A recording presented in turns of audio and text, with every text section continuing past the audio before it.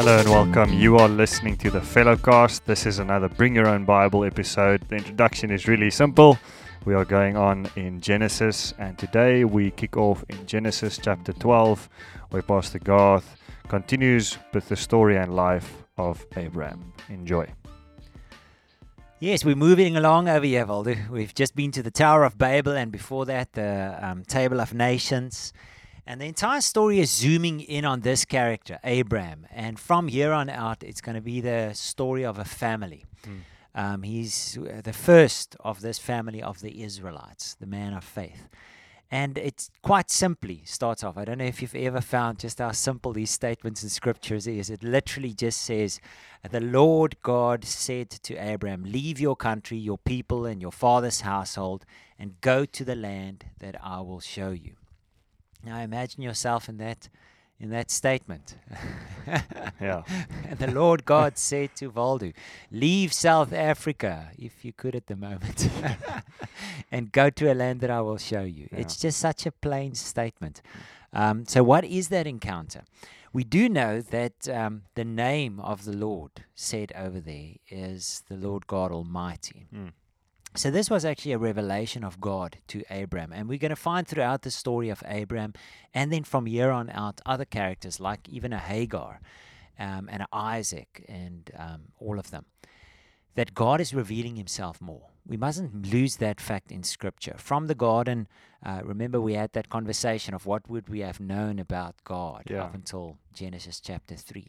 From there on out in Scripture, God is revealing more and more of himself. So this is one revelation of God that stirred so much faith in the man that he did leave the place that he was. And remember, he's leaving the area of Assyria, close to where Nineveh is, the place called Haran. He crosses over the Euphrates River, and he comes down through Syria, down into the land of Canaan.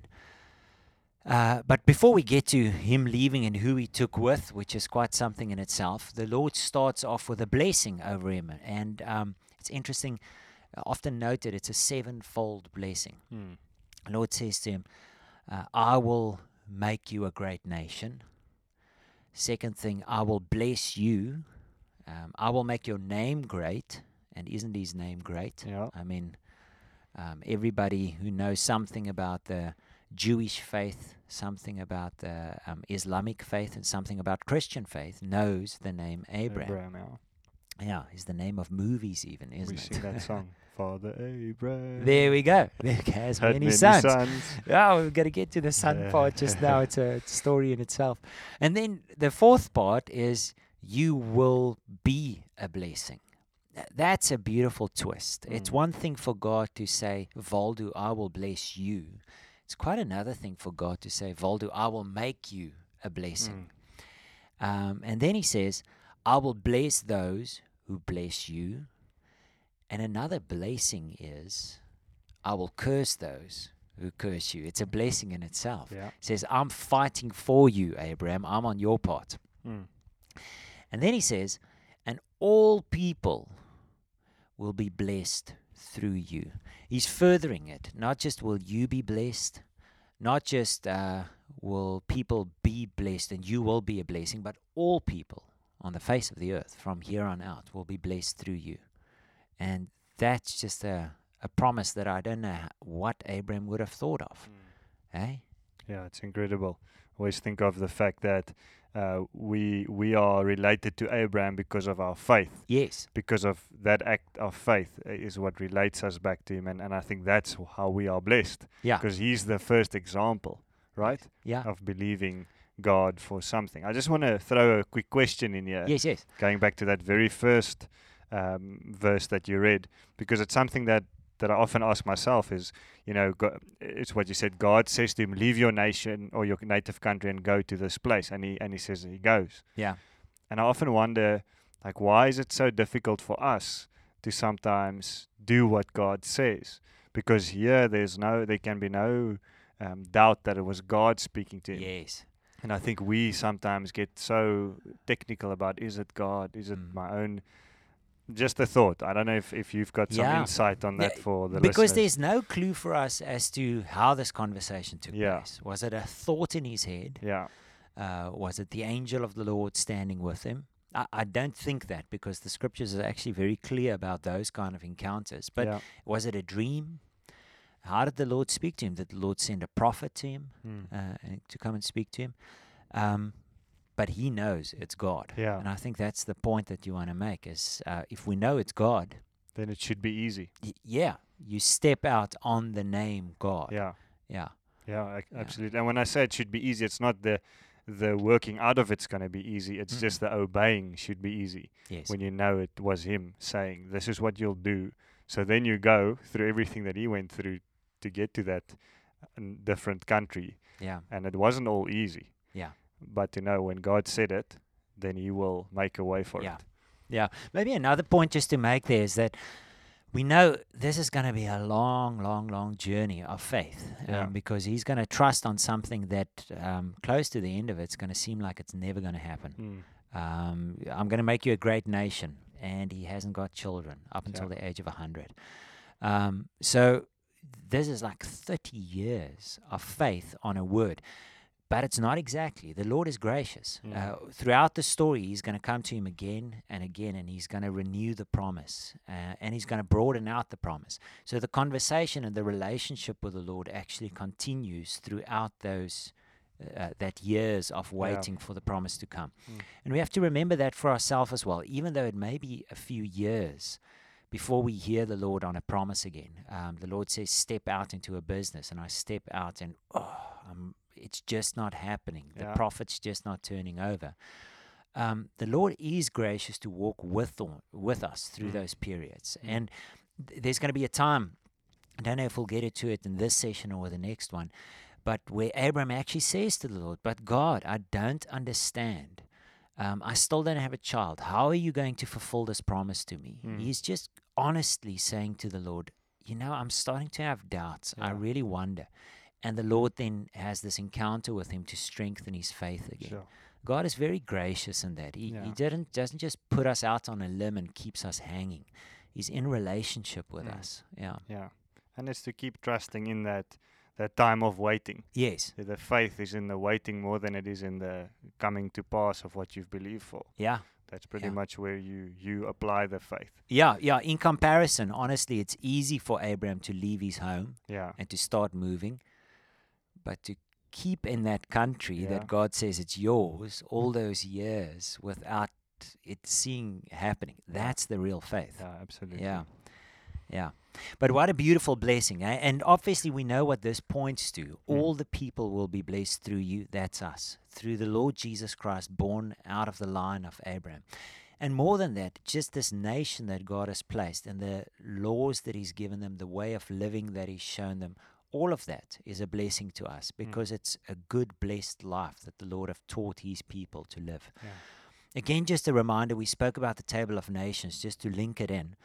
He's staying now in a very dark place. The Lord is sending him into the center of a very dark place on the face of the earth at that time. Yeah.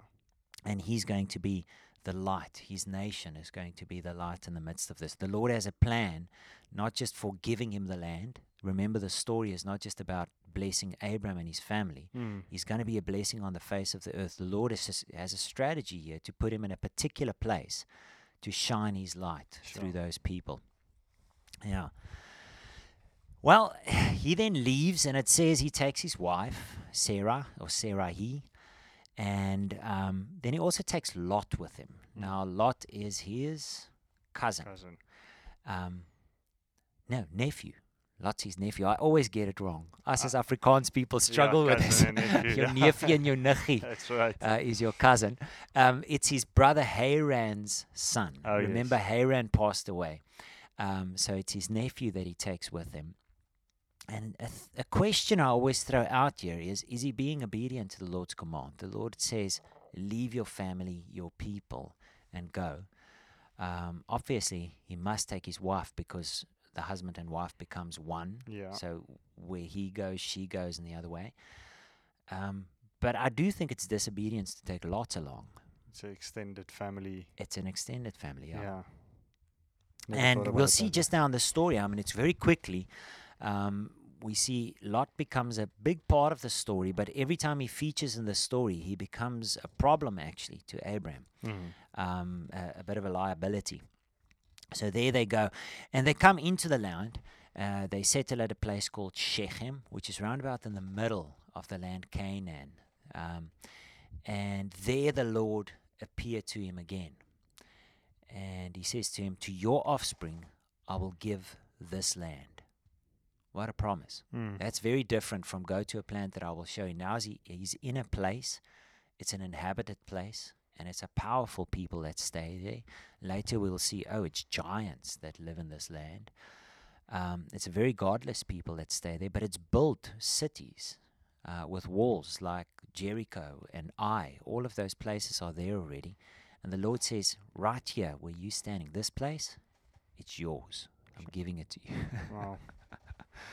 And it's not yet. Yes, it's not. He has absolutely no power to take hold Yeah. of it, and he's got nobody to populate it. Yeah. How crazy is that? Yeah, his wife's barren and he's old. Yes. Yeah, he doesn't have any descendants, and the Lord says, your people, your children will inhabit this land. Yeah, incredible. How incredible the statement of that. But he acts in faith again. Right on that spot where the Lord appears to him, he builds an altar. It's like a monument saying, Lord, here I worship you as a memorial that you said this to me. So he continues to walk in faith.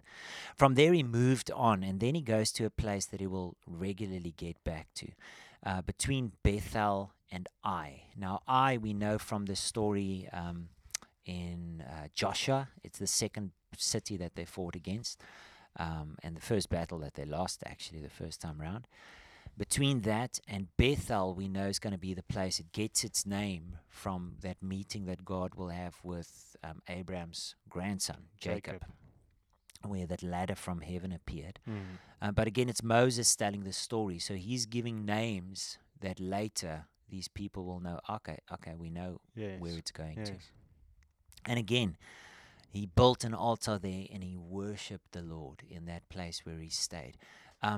Those statements are very key because it's saying he's going into a place that the Lord gives him, and what's his response every time? Where he settled down, he worships. Where he has an encounter with the Lord, he worships. He builds altars, worshipping the true God in this place where idols are worshipped. Sure. Yeah. And then a very interesting thing, just before we get to chapter 13, there's a famine in the land, Canaan. And I say it's interesting because Abram's response is he goes to Egypt because there's not a famine in Egypt. And before we go into what's going to happen there, I just want to mention that from here on out, we're going to see in every generation there is a famine. In Abraham's generation, there is now, and he's going to go to Egypt. In Isaac's generation, again, there's going to be a famine, and again, he's going to go to Egypt.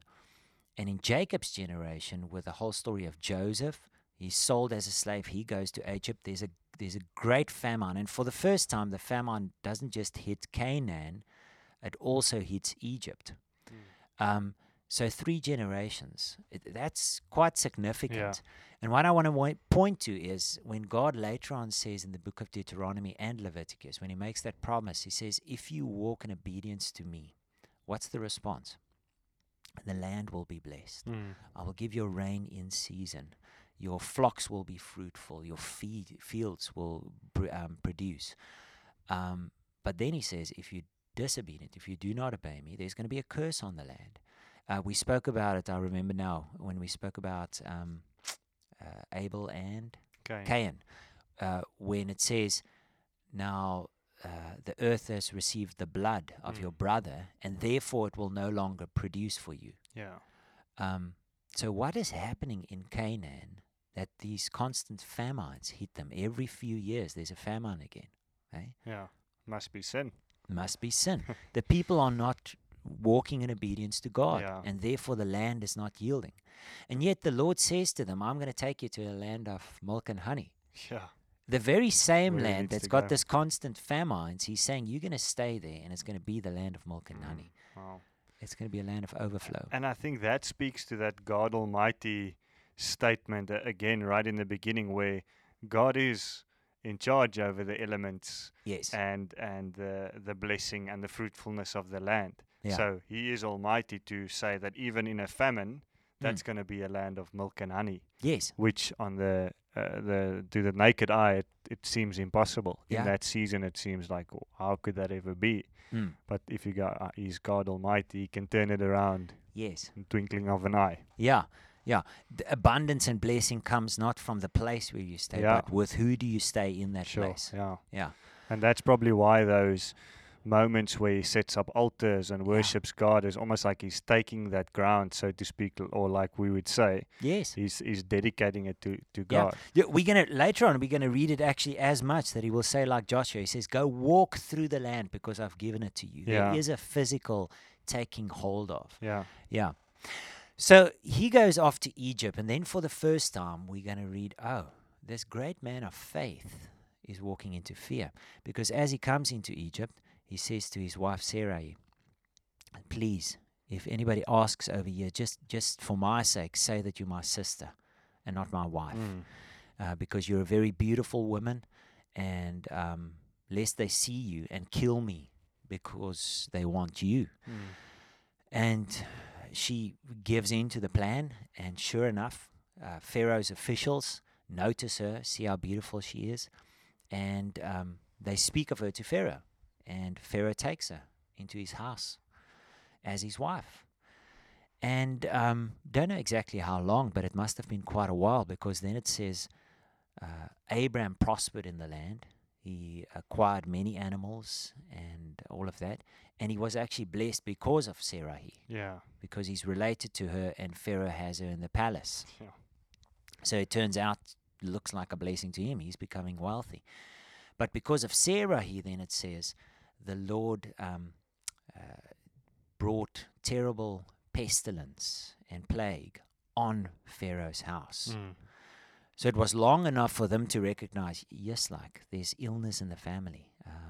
My wives are not bearing children. Yeah. Stuff is going wrong over here. What's happening? And then they're wise enough to put two and two together to say, oh, it's since this woman came in here. Sure. And then Pharaoh goes, we don't know exactly how it was revealed to him. Later with Abimelech, we know how it's revealed in a dream. But to him, we don't know. But he goes straight to Abraham and he says, why did you deceive me?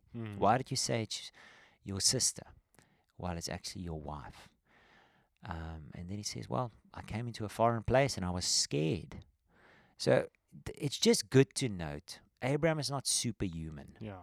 It's not like he's some other kind of species that supernaturally had this great faith in God. He's a human like us. And just like he had his great moments of faith with God, he also had his great failures. And this is a really great failure. And I just want to, for many of us that may know this story, think again, what does it mean in this relationship, a husband and a wife, that the husband is willing to give up the wife in a foreign place to this foreign man who does not worship God? And he might be the king of the land. Sure, you think, oh, I'm going to stay in the palace. But man, it breaks relationship. Yeah. And then she's given back to him as wife again, and they leave. They have to leave the place. Pharaoh says, get out of this place. He gives his officials command and says, make sure this man leaves. Suddenly, this man that they had great favor with, they have to move off again. It's real hurt in a family. Yeah. Real massive. trust is broken. Yeah. Mm. Yeah. It is. Just listening to it again now, it seems crazy Yeah, that you would give your wife because of fear, first of all. absolutely. But then obviously again, I think that's a moment where you stop trusting God, really, Yes. where you're making a plan. Yeah. And it's not a judgment on Abraham. I mean, it's easy for us to read it and say, oh, Absolutely. well, I wouldn't have done that. But you can kind of think of it now and say, well, that really must have been a different kind of fear, so to Yes. speak, that gripped him to be able to say, I'm giving my wife away just so that I can survive. Or Yeah. it's strange. And listen, we're going to see it again. It's Yeah. going to happen again with him, with the Philistines, with Abimelech. And again in the next generation with Isaac, exactly the same thing with a Philistine. He does the same with his wife.